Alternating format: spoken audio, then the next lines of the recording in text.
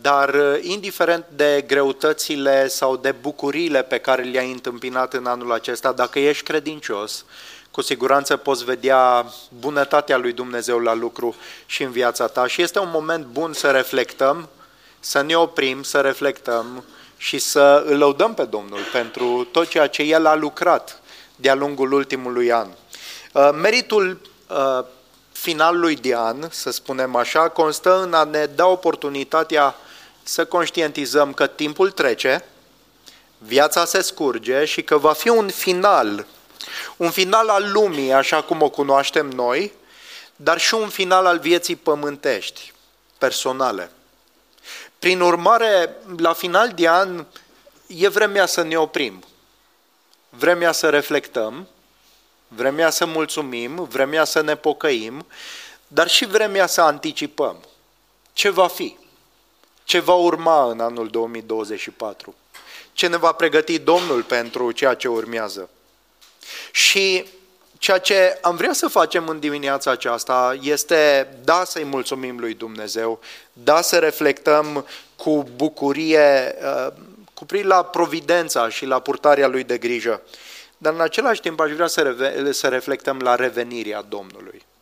La faptul că Iisus Hristos, Cel care a venit pe pământ în ieslea din Betlehem, care s-a născut, Fiul lui Dumnezeu care s-a întrupat ca să îndepărteze păcatele, să distrugă lucrările diavolului, să ne răscumpere de sub lege și să fie rege, este același care se va întoarce într-un mod vizibil, personal, fizic și glorios, ca să pună capăt istoriei lumii așa cum o cunoaștem noi și să aducă mântuire pentru cei ce cred, dar și judecată pentru cei ce nu cred și l-au respins.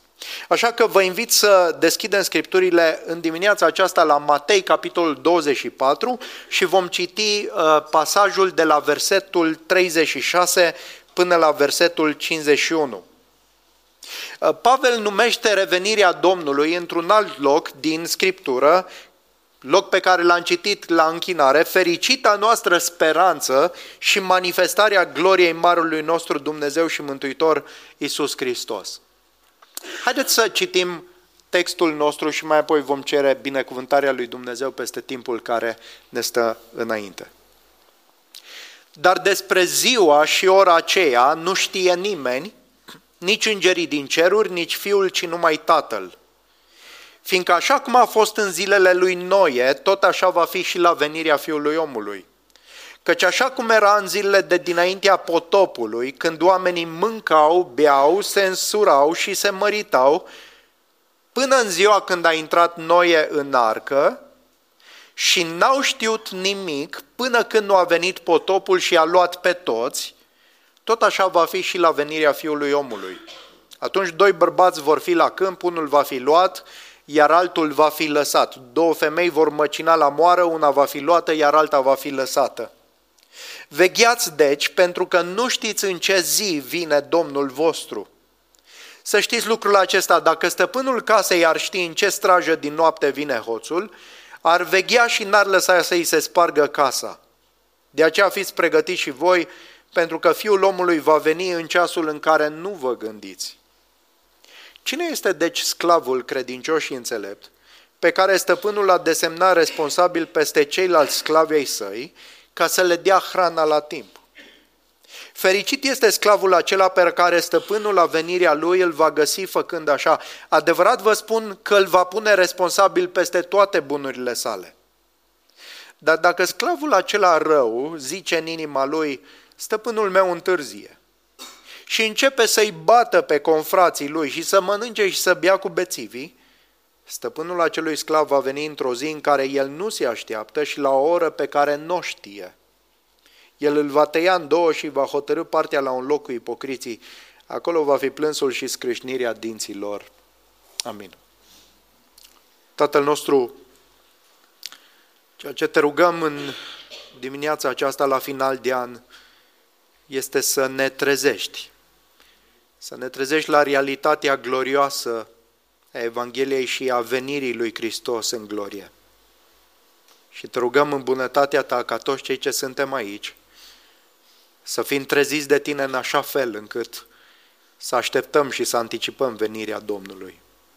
Te rugăm să ne dai lumina ta în inima noastră și să ne schimbi viața în așa fel încât să ne putem pregăti în vederea venirii tale. Te rog să mă ajut să fiu credincios cuvântului tău și te rugăm să ne vorbești tu, Doamne, în numele Domnului Iisus Hristos. Amin. Am citit o porțiune din capitolul 24 din Matei. Și capitolul acesta este unul dintre capitolele care vorbesc despre ziua Domnului. Este parte din predica Domnului Iisus Hristos de pe Muntele Măslinilor, care în mare parte constă în profeția pe care Iisus a făcut-o cu privire la distrugerea templului și a Ierusalimului din anul 70 după Hristos. Cuvântarea lui Iisus a fost ocazionată de, sau ceea ce spune Iisus acum, a fost ocazionată de întrebarea ucenicilor cu privire la vremurile din urmă. În mod special, ni se spune în Matei, capitolul 23, de la versetul 37 până la 24:3 în context, faptul că Iisus a venit la Ierusalim, a venit la Israel, dar Israelul l-a respins, Ierusalimul l-a respins. Și iată ce ni se spune în capitolul 23. Ierusalime, Ierusalime, care omori profeții și ucizi cu pietre pe cei trimiși la tine, de câte ori am vrut să-ți adun copiii, așa cum își adună cloșca puii sub aripi, dar n-ați vrut. Iată, casa vă este lăsată pustie. Casa vă este lăsată pustie, cu privire la templu. Căci vă spun că de acum încolo, nici de cum, nu mă veți mai vedea până când veți zice, binecuvântat este Cel ce vine în numele Domnului. Iisus Hristos intrase în Ierusalim.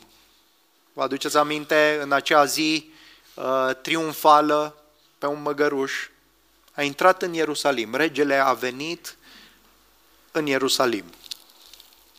Regele s-a dus la templu. Dar ce s-a întâmplat este că poporul Israel împreună cu liderii religioși l-au respins pe Iisus. Au contestat autoritatea lui. Și Iisus a spus aceste cuvinte despre Ierusalim. De câte ori am vrut să îngrijesc de tine, să te strâng, să te protejez, dar tu n-ai vrut. Ierusalime, tu cel care ucizi pe cei pe care au fost trimiși la tine, pe profeți. Va veni vremea când casa ta va fi pustită. Și în timp ce ieșea Iisus din templu, ne spune în capitolul 24, și pleca, ucenicii lui s-au apropiat de el ca să-i arate clădirile templului. Erau impresionați de construcția aceasta grandioasă. De fapt, în templul lui Irod, al doilea templu construit, era una dintre cele mai magnifice construcții din lumea de atunci. Și ucenicii erau uimiți de grandoarea acestei clădiri. Însă ucenicii s-au apropiat de el să-i arate clădirile templului, dar Iisus, răspunzând, le-a zis, vedeți voi toate acestea? Adevărat vă spun că nu va fi lăsat aici piatră pe piatră care să nu fie dărâmată. Apoi s-a așezat pe Muntele Măslinilor, iar ucenicii au venit la el deoparte și l-au întrebat, spune-ne când se vor întâmpla aceste lucruri și care va fi semnul venirii tale și al sfârșitului veacului. Așa că, în continuarea capitolului 24, Iisus răspunde la aceste două întrebări. Când se vor întâmpla aceste lucruri, adică când va fi templul distrus și împreună cu templul și Ierusalimul, și mai apoi care va fi semnul venirii tale și al sfârșitului veacului. Până în versetul 35, și nu vom citi capitolul 24, dar dacă aveți timp, și vă insist să aveți timp, poate zilele acestea, să citiți Matei capitolul 24. Până în versetul 35, cred că Domnul le răspunde la prima întrebare la cea cu privire la distrugerea templului și a Ierusalimului. Eveniment care avea să se întâmple relativ repede în relație cu profeția lui Isus, care se va întâmpla în acea generație. Observați în versetele 34 și 35 ce le spunea Domnul. Adevărat vă spun că nu va trece această generație până când nu se vor întâmpla toate aceste lucruri.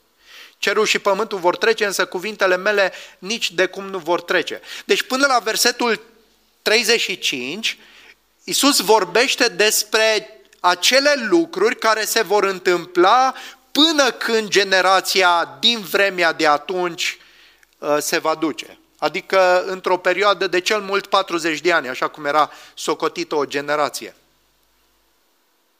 Așadar, ce avem până la versetul 35, în mod proeminent, are de-a face cu distrugerea templului și al Ierusalimului. Și în anii 66, până în anul 70, a avut loc războiul iudaic mare, un conflict declanșat de revolta iudeilor împotriva stăpânirii romane și care a culminat cu asediul și distrugerea Ierusalimului în anul 70. Istoricii spun că în acel an romanii au ras efectiv de pe fața pământului atât templul cât și orașul. Și că războiul acela a avut consecințe enorme asupra istoriei iudaismului și a lumii antice în general. Evenimentul acesta al distrugerii templului este descris de Domnul în capitolul 24 ca fiind precedat de semne, precum profeți mincinoși, trădare și apostazie, cutremure și vești de războaie, precum și sfaturi, sfatul de a fugi din Ierusalim și din Iudeea la munți, atunci când vor vedea urăciunea pustirii stând în locul sfânt. Versetul 15. Acum, mulți oameni citesc capitolul 24 ca referindu-se în întregime la venirea viitoare a lui Hristos, dar textul ne spune și demarcă modul în care ar trebui citit, și anume versetul 35, nu va trece generația aceasta până când nu se vor întâmpla aceste lucruri. Este foarte clar.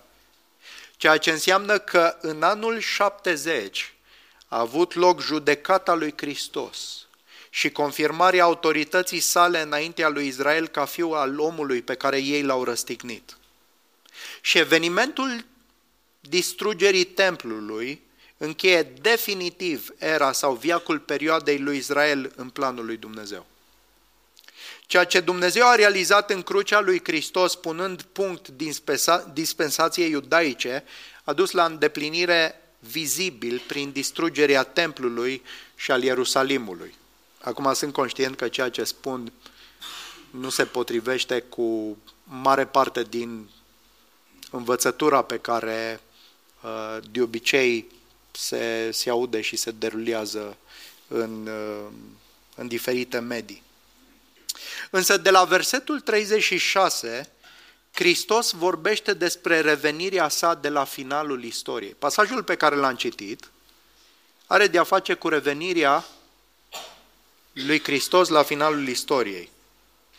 Distrugerea templului și al Ierusalimului funcționează ca o imagine a judecății lui Dumnezeu la nivel local, o imagine cu privire la ce se va întâmpla în viitor la modul global. Hristos va reveni pentru judecata acestei lumi și pentru mântuirea credincioșilor săi. Și există un contrast în acest pasaj, în versetul 36. Observați, dar despre ziua aceea. Până în versetul 35 vorbea despre ce se va întâmpla în viitor din poziția din anul 30 sau 33 când vorbea Domnul Iisus Hristos, ce se va întâmpla cu privire la distrugerea Ierusalimului care a avut loc în anul 70 în decursul acelei generații, dar despre ziua aceea marchează o tranziție a ceea ce Domnul răspunde cu privire la sfârșitul veacului, cu privire la venirea sa. Dar despre ziua aceea, ziua și ora aceea nu știe nimeni, nici îngerii din ceruri, nici Fiul, ci numai Tatăl. Și sunt câteva aspecte ale acestei zile deosebite de la finalul istoriei pe care am vrea să le subliniem în dimineața aceasta. Primul aspect, caracteristica acestei zile. La ce zi se referia Domnul nostru? Va fi o zi când Iisus Hristos se va întoarce și se va întoarce în glorie. Dacă ar fi să definim ce înseamnă a doua venire a Domnului nostru Iisus Hristos, am putea să spunem astfel. A doua venire a lui Iisus Hristos este întoarcerea personală, adică nu va trimite un înger în locul lui, va veni El. Va fi o întoarcere vizibilă, fiecare ochi îl va vedea și va fi una fizică, nu spirituală. Va veni în trupul în care a fost crucificat, înviat și glorificat. E întoarcerea lui Iisus pe pământul acesta pentru a duce la îndeplinire mântuirea poporului său, El să fie glorificat în credincioșii săi, dar de asemenea să aducă răzbunare peste toți cei ce l-au respins pe El și Evanghelia Harului Său. La prima sa venire, Iisus a venit ca rob al suferinței, ca miel de jertfă, în umilință, pentru a îndepărta păcatele și pentru a inaugura împărăția lui Dumnezeu. Însă citim în Noul Testament că același Iisus Hristos se va întoarce, se va arăta a doua oară, nu pentru păcat, ci pentru a-i mântui pe cei ce l-așteaptă și pentru a aduce consumarea împărăției în împlinirea ei. Și există un scop dublu al revenirii lui Hristos de la finalul istoriei. Spuneam că El va veni pentru mântuirea credincioșilor și în vederea judecății sau a răzbunării celor ce l-au respins. Și un pasaj care descrie ambele scopuri se găsește în 2 Tesaloniceni 1, 6-10. Haideți să-l citim. Căci este drept din partea lui Dumnezeu să-i răsplătească cu necaz pe cei ce vă necăjesc, adică cu referire la cei ce persecutau biserica.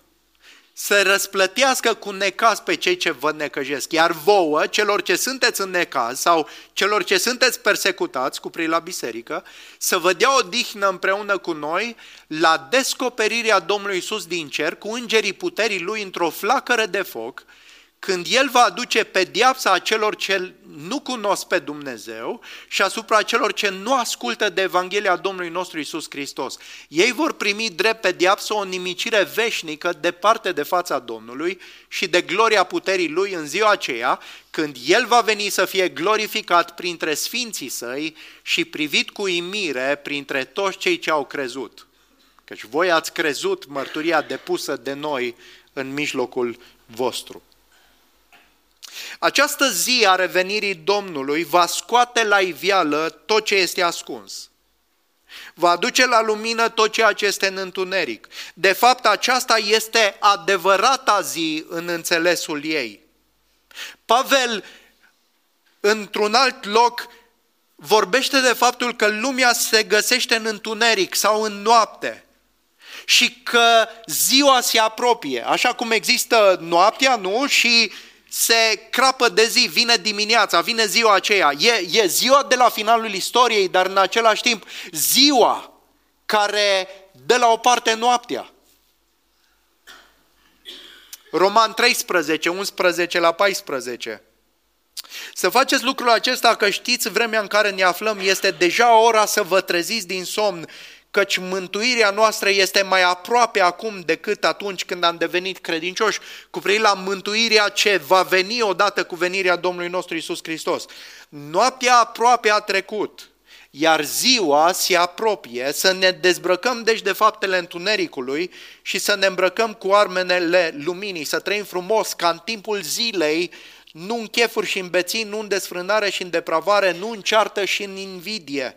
Dimpotrivă, îmbrăcați-vă cu Domnul Iisus Hristos și nu vă preocupați de cum să împliniți poftele firii voastre pământești. Noaptea aproape a trecut. Vine ziua.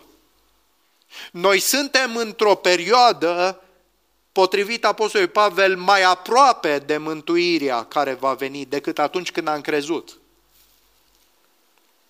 Și natura acestei zile la revenirea Domnului este să descopere toate lucrurile, să aducă mântuire pentru cei credincioși și judecată pentru cei necredincioși. Și în pasajul nostru, ziua aceasta este asemănată atât cu ceea ce s-a întâmplat în anul 70 cu distrugerea templului, cât și cu distrugerea pe care potopul a adus-o. Al doilea aspect la care vrem să privim în pasajul nostru este vremea acestei zile. Nu doar natura sau caracterul acestei zile, dar vremea acestei zile. Când va fi ziua aceea? Iată ce afirmă în mod surprinzător Domnul nostru. Versetul 36. Dar despre ziua și ora aceea nu știe nimeni, nici îngerii din ceruri, nici Fiul, ci numai Tatăl. Și ca să sublinieze faptul că nu știe nimeni decât Tatăl, el spune așa, căci așa cum era în zilele de dinaintea potopului, când oamenii mâncau, beau, se însurau și se măritau, până în ziua în care a intrat Noe în arcă și n-au știut nimic, până când nu a venit potopul și a luat pe toți, tot așa va fi și la venirea Fiului Omului. Atunci doi bărbați vor fi la câmp, unul va fi luat, altul va fi lăsat, două femei vor măcina la moară, una va fi luată, iar alta va fi lăsată. Vegheați deci, pentru că nu știți, din nou aceea subliniare, nu știți în ce zi vine Domnul vostru. Să știți lucrul acesta, dacă stăpânul casei ar ști în ce strajă din noapte vine hoțul, ar veghea și n-ar lăsa să-i se spargă casa. De aceea fiți pregătiți și voi, pentru că Fiul omului va veni în ceasul în care nu vă gândiți. Ceea ce ne spune Domnul Iisus aici, în mod apăsat, în mod subliniat, este că vremea sau momentul acelei zile nu este cunoscut de nimeni în afară de Tatăl. Deși ne este greu să înțelegem, spune aici Iisus că nici Fiul nu cunoaște ziua aceea. Adică nimeni, nici chiar Fiul, și nici măcar Fiul în natura sa omenească nu cunoștea această zi. Știm că Iisus a fost pe deplin om și pe deplin Dumnezeu și aici El ne spune că nu cunoaște această zi, dar cel mai probabil că în starea Lui pământească, în momentul acela, cel mai probabil în natura sa umană, de vreme ce natura sa divină cunoaște toate lucrurile. De asemenea, sunt date două ilustrații pentru a arăta că atunci când Hristos se va întoarce, oamenii vor fi cu totul luați prin surprindere. Și prima ilustrație are de a face cu viața dinainte de potop. Ce știm despre perioada dinainte de potop? Iată ce subliniază Iisus. Viața era caracterizată de un trai fără grijă. Viața își urma mersul fără de veste, fără nicio preocupare pentru judecată. Până când Noe a intrat în arcă. Până în ziua în care Noe a intrat în arcă. Da, Noe predica mesajul Evangheliei în lumea dinainte de potop. Nu era un predicator al dreptății și în același timp pregătea arca, dar cu toate acestea lumea era caracterizată de ignoranță și de lipsă de preocupare cu privire la ceea ce spune Dumnezeu prin Noe, până în ziua când a intrat Noe în arcă. Și ne spune textul că n-au știut nimic până când nu a venit potopul și a luat pe toți. Așa va fi și la venirea Fiului Omului. Ignoranță deplină, cu toate că există un mesaj predicat, există o Evanghelie predicată, dar ignoranță deplină și o preocupare cu viața aceasta de zi cu zi. Se însurau, se măritau, mâncau, beau, își trăiau viața pur și simplu.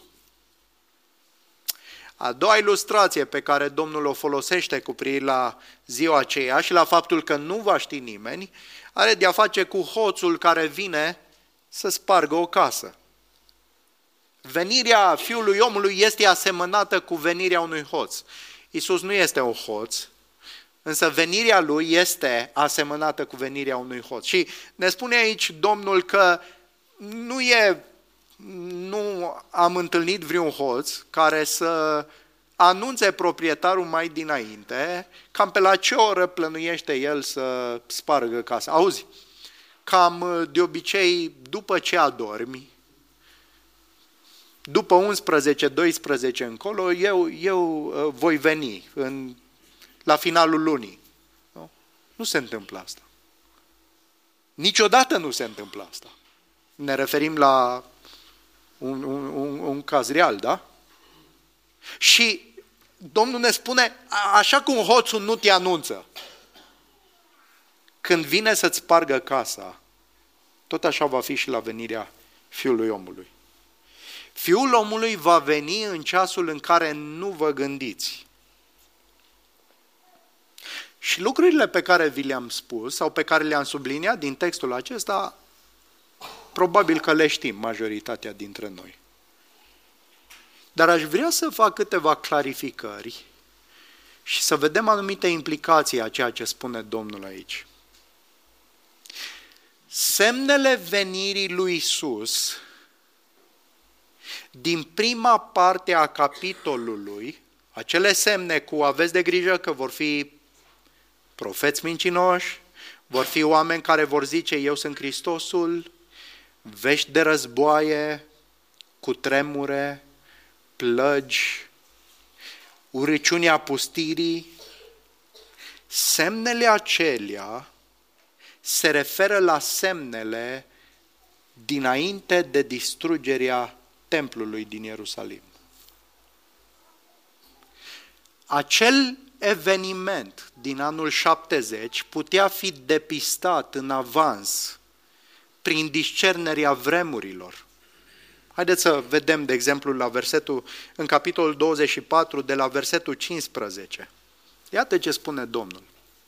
Când veți vedea urăciunea pustirii, despre care a vorbit profetul Daniel stând în locul sfânt, cine citește să înțeleagă, atunci cei din Iudeea să fugă în munți.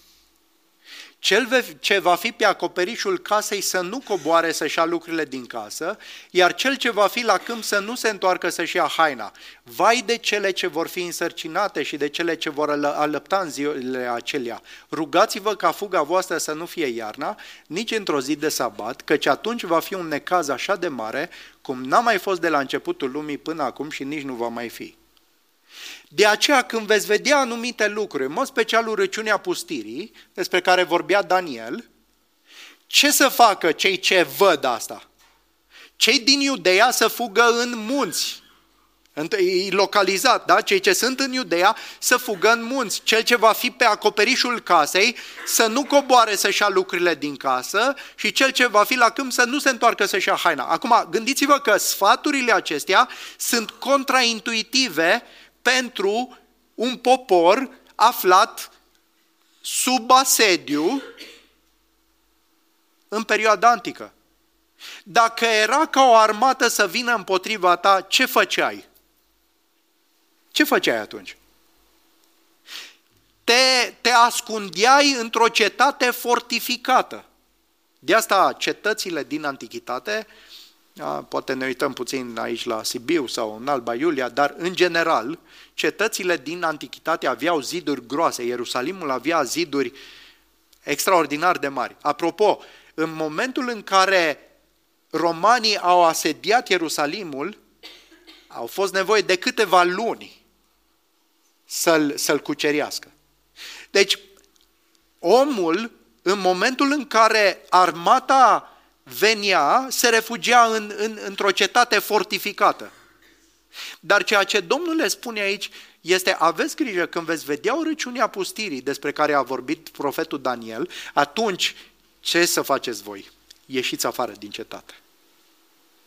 De ce? Pentru că este judecata Domnului și Dumnezeu va distruge templul și Ierusalimul. Și există anumite semne care însoțesc această distrugere și toate acestea se vor întâmpla în decursul acestei generații. Și citind istoria din anul 70 și din perioada aceasta a conflictului și a asediului, putem afla că sute de mii de iudei au murit. E estimat undeva la 1.100.000 de oameni măcelăriți în momentul distrugerii Ierusalimului. Foarte mulți creștini au ascultat de ceea ce Iisus le-a spus și au fugit din cetate. Cei ce au crezut au fugit. Evenimentul acela putea fi oarecum prevăzut în lumina anumitor semne. Dar despre ziua aceea, tranziția din versetul 36, dar despre ziua aceea și ora aceea nu știe nimeni. Nu va fi niciun semn când Iisus se va întoarce în glorie și în judecată. Acum, ceea ce spun s-ar putea să surprindă. Dar nu va fi niciun semn care să te pregătească, care să te pune în gardă cu privire la venirea lui Hristos. Și acest lucru trebuie subliniat, mai ales în contextul în care se face atâta caz de semnele dinainte de venirea lui Hristos în ziua de astăzi. Nu? Peste tot, cele mai ascultate predici, dacă vreți, sau cele mai ascultate podcasturi, sau sunt acelea care prezintă și îți explică și îți interpretează ce se întâmplă acum cu Israel și în Palestina și Rusia cu Ucraina și cine-i Rusia și cine sunt unii și cine sunt alții și pandemia și toate aceste lucruri și toată lumea vorbește despre ce?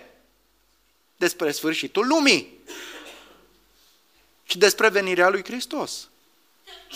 Aș vrea să spun un lucru cu îndrăzneală și cu teamă într-un fel, dar e o pistă falsă. De ce? Pentru că în ziua când Iisus va veni, nimeni nu se va gândi la asta. Nimeni nu va fi preocupat cu lucrul acesta. Și toată această gălăgie în interpretarea vremurilor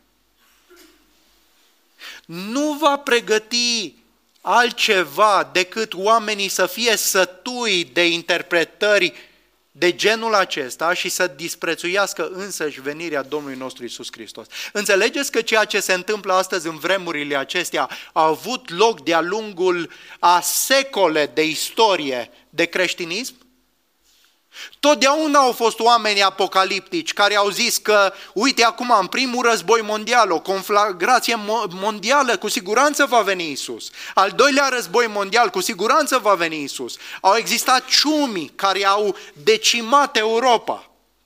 Și au fost oameni apocaliptici care au zis, cu siguranță acum va veni Iisus. Și oamenii tot aud că va veni Iisus, că va veni Iisus, va veni Iisus. Uite, acum se pregătesc ultimele mișcări și există un senzațional și o preocupare cu privire la aceasta. Și știți ce se va întâmpla? Nu se vor dovedi adevărate, pentru că nimeni nu cunoaște vremea în care va veni Iisus. Și oamenii în cele din urmă, o să ajungem imediat la Petru, vor zice, bă, dar tot auzim că vine Iisus și nu mai vine. Venirea lui Hristos va veni ca un hoț. Ultimul lucru ce se va găsi în mintea oamenilor va fi venirea Fiului Omului. Oamenii se vor gândi la orice altceva. Se vor preocupa de lucrurile acestei lumi, la mersul vieții, la a ne însura, a ne mărita, a ne trăi viața aceasta. și vor fi atât de neglijenți și indiferenți, încât cel mai straniu și ciudat lucru cu putință va fi venirea Domnului.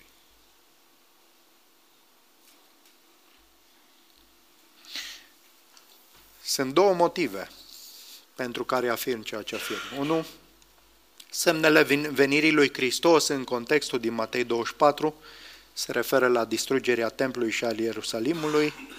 Și al doilea motiv, venirea lui Hristos este total impredictibilă, potrivit textului nostru.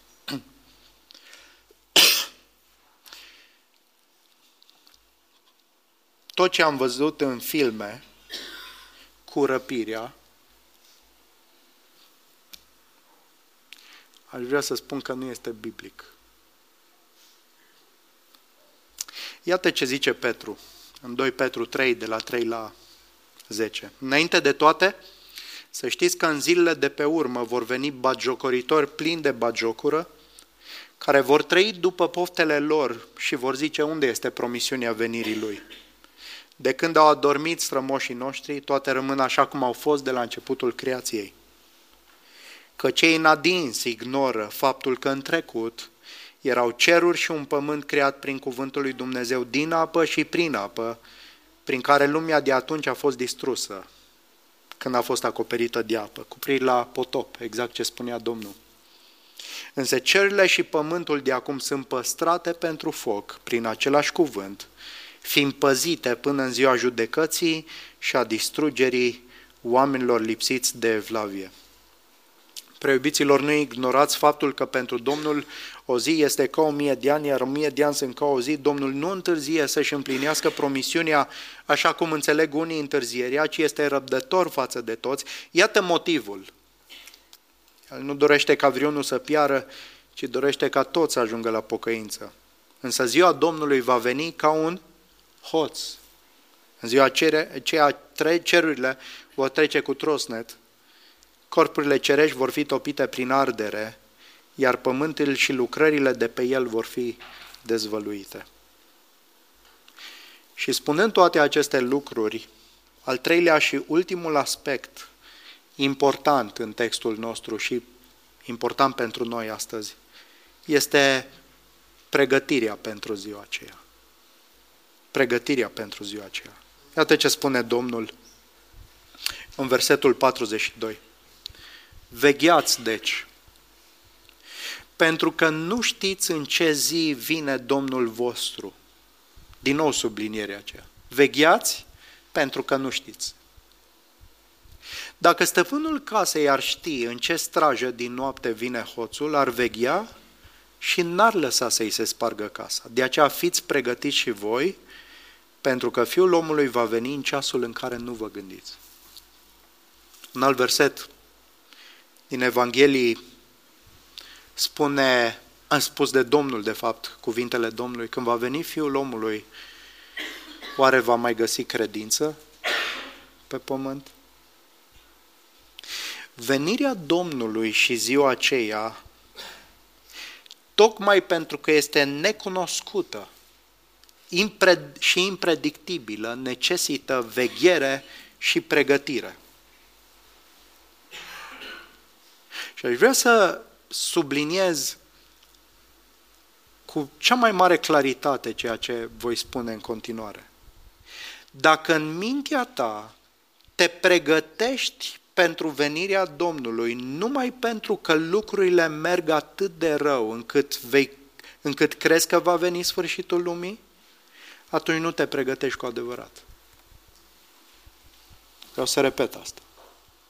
Dacă tu te pregătești de venirea Domnului pentru că vezi nu știu ce pandemii și vești de războaie și că merg lucrurile greu, nu te pregătești de fapt pentru venirea Domnului. Dacă tu crezi că te poți pregăti pentru că discerni vremurile și venirea Domnului, atunci nu veghezi cu adevărat. Oamenii care se pregătesc de venirea Domnului pentru că văd și aud de nu știu ce războaie și pandemii, nu se pregătesc pentru venirea Domnului. Vor fi luați prin surprindere.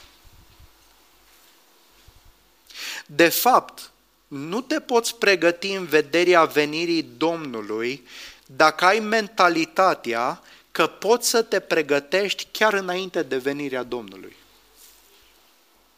Dacă ești o persoană care amână urgența pregătirii, care amână să-și pună viața în rânduială astăzi, nu vei fi pregătit.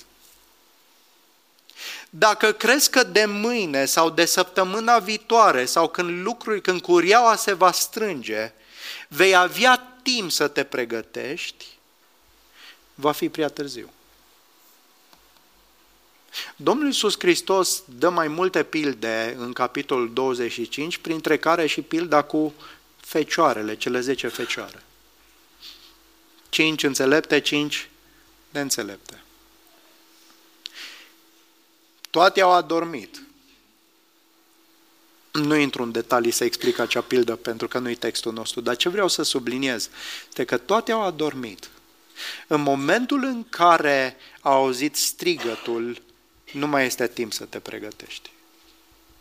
Nu mai este timp să te pregătești. Este prea târziu. Mirele întârzie, nu știe nimeni când va veni. Dar când va veni, va fi prea târziu. Dacă crezi că poți să discerni, crezi că poți să întrevezi momentul venirii lui Hristos, ești neînțelept și vei fi luat prin surprindere. Problema majoră în pregătirea pentru venirea Domnului este că ea va veni ca un hoț în ceasul în care nu știe nimeni. Pe lângă aceasta, viața ni se va părea dezirabilă. Vom fi prinși cu preocupările acestei vieți, vom fi copleșiți de îngrijorările cuprinse acestei vieți, cu mâncarea și cu băutura, cu însuratul și cu măritatul, în așa fel încât vom fi complet anesteziați și ignoranți cu privire la venirea Domnului. De aceea Domnul Iisus Hristos ne învață ce înseamnă adevărata pregătire în lumina venirii lui Hristos. Nu este atât de mult o pregătire pentru că vezi venind vremuri dificile sau grele. Așa cum se pregătesc oamenii când dau de necaz sau în fața pericolului, ci este o pregătire ce ține de credință, de credința care duce la un anume caracter, la o anumită postură în pregătire. Și versetul 45 în continuare, Domnul dă din nou o ilustrație și spune astfel. Și de fapt vorbește metaforic cu privire la această pregătire. Cine este deci sclavul credincios și înțelept, pe care stăpânul l-a desemnat responsabil peste ceilalți sclavi ai săi, ca să le dea hrana la timp? Fericit este sclavul acela pe care stăpânul la venirea lui îl va găsi făcând așa. Adevărat vă spun că îl va pune responsabil peste toate bunurile sale.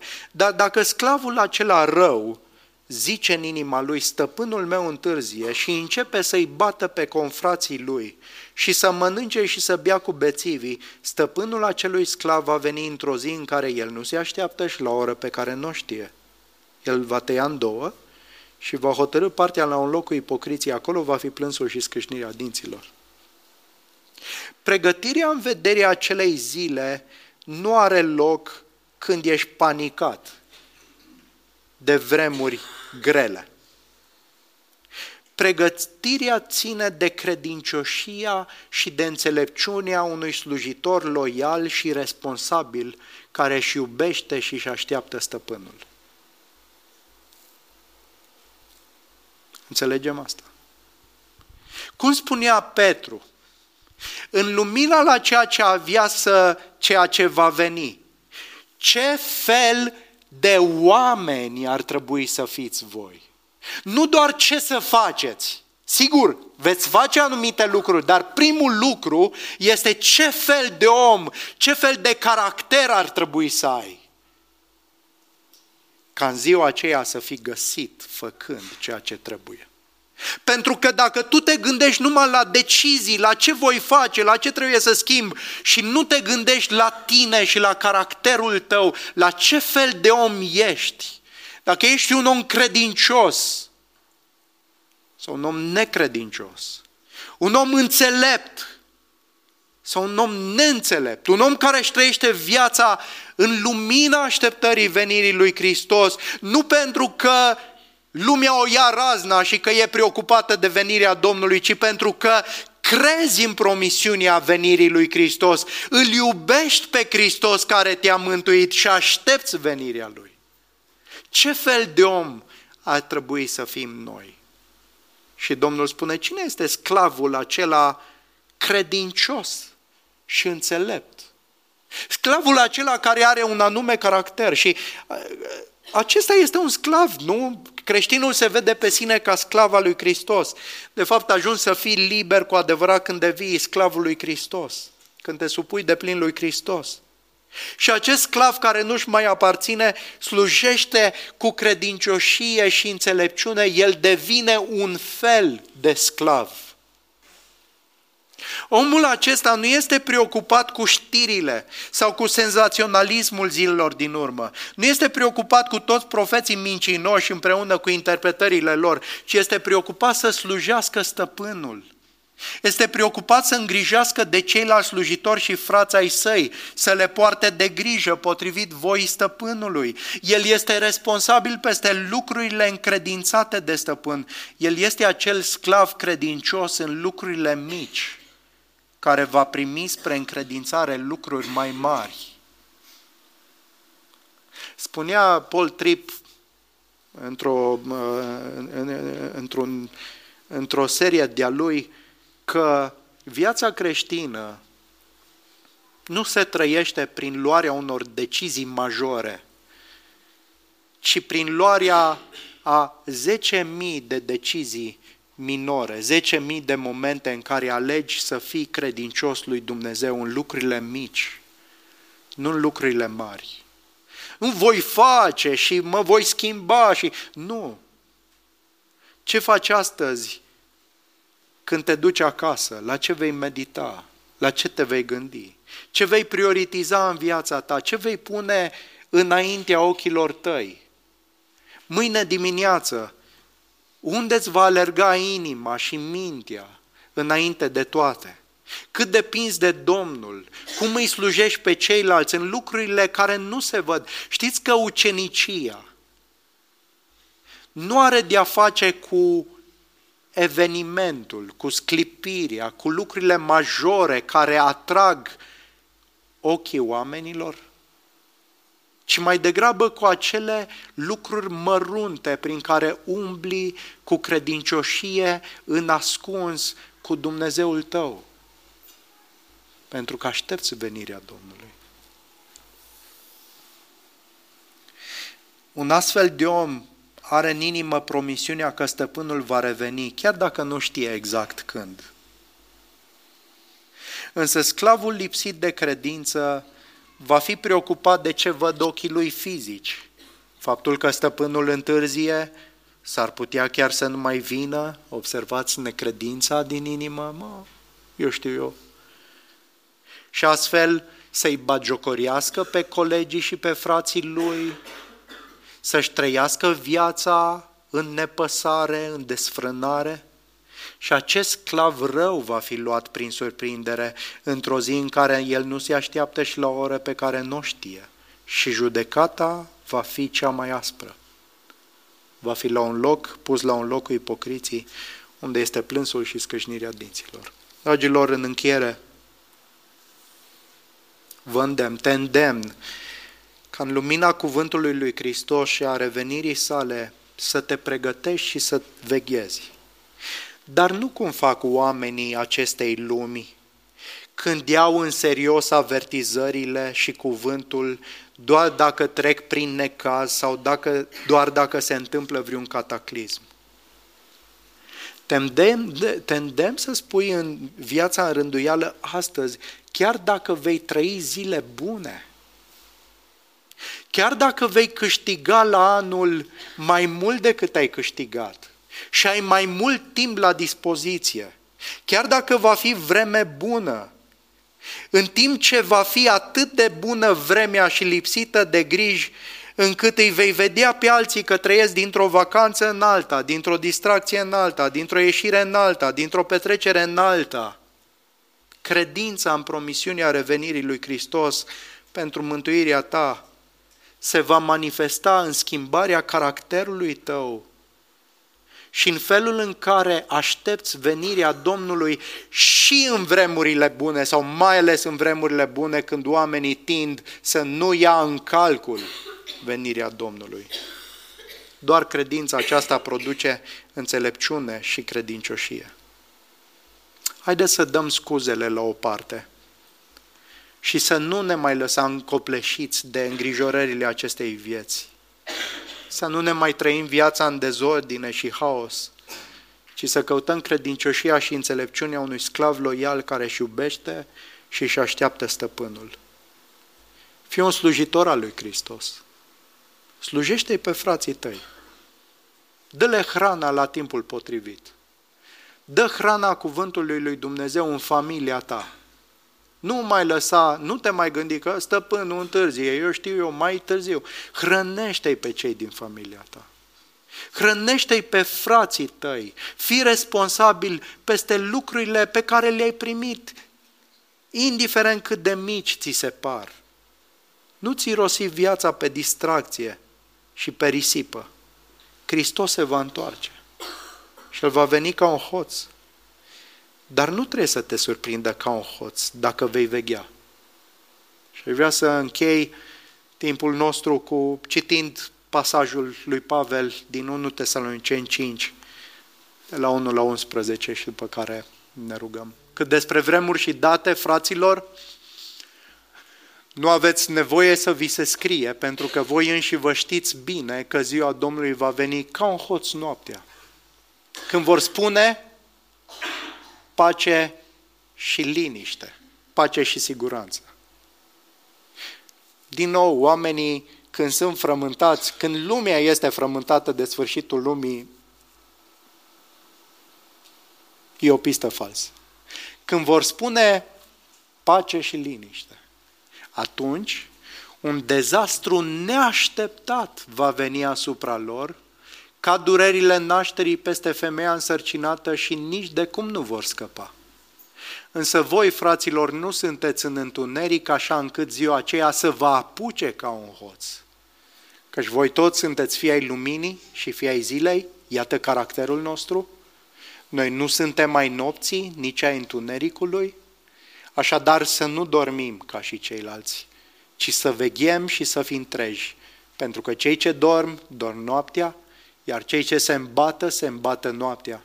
Dar noi care suntem ai zilei, să fim treji, să ne îmbrăcăm cu armura credinței și a dragostei, să avem drept coif speranța mântuirii, căci Dumnezeu nu ne-a destinat pentru mânie, ci pentru a obține mântuirea prin Domnul nostru Iisus Hristos, care a murit pentru noi, pentru ca fie că veghem, fie că dormim, să trăim împreună cu El. De aceea încurajați-vă unii pe alții și întăriți-vă unii pe alții, așa cum de fapt și faceți. Amin. Îți mulțumim, Tatăl nostru, pentru cuvântul Tău și pentru promisiunea revenirii Tale. Ceea ce Te rugăm este ca astăzi să punem la inimă această realitate a promisiunii revenirii Tale și să trăim de astăzi, nu de mâine, de astăzi, într-un mod care așteaptă venirea Ta. Te rog să ne schimbi inima prin credința în Iisus Hristos și să ne faci să fim astfel de oameni, înțelepți și credincioși. În numele Domnului Iisus Hristos te rugăm. Amin.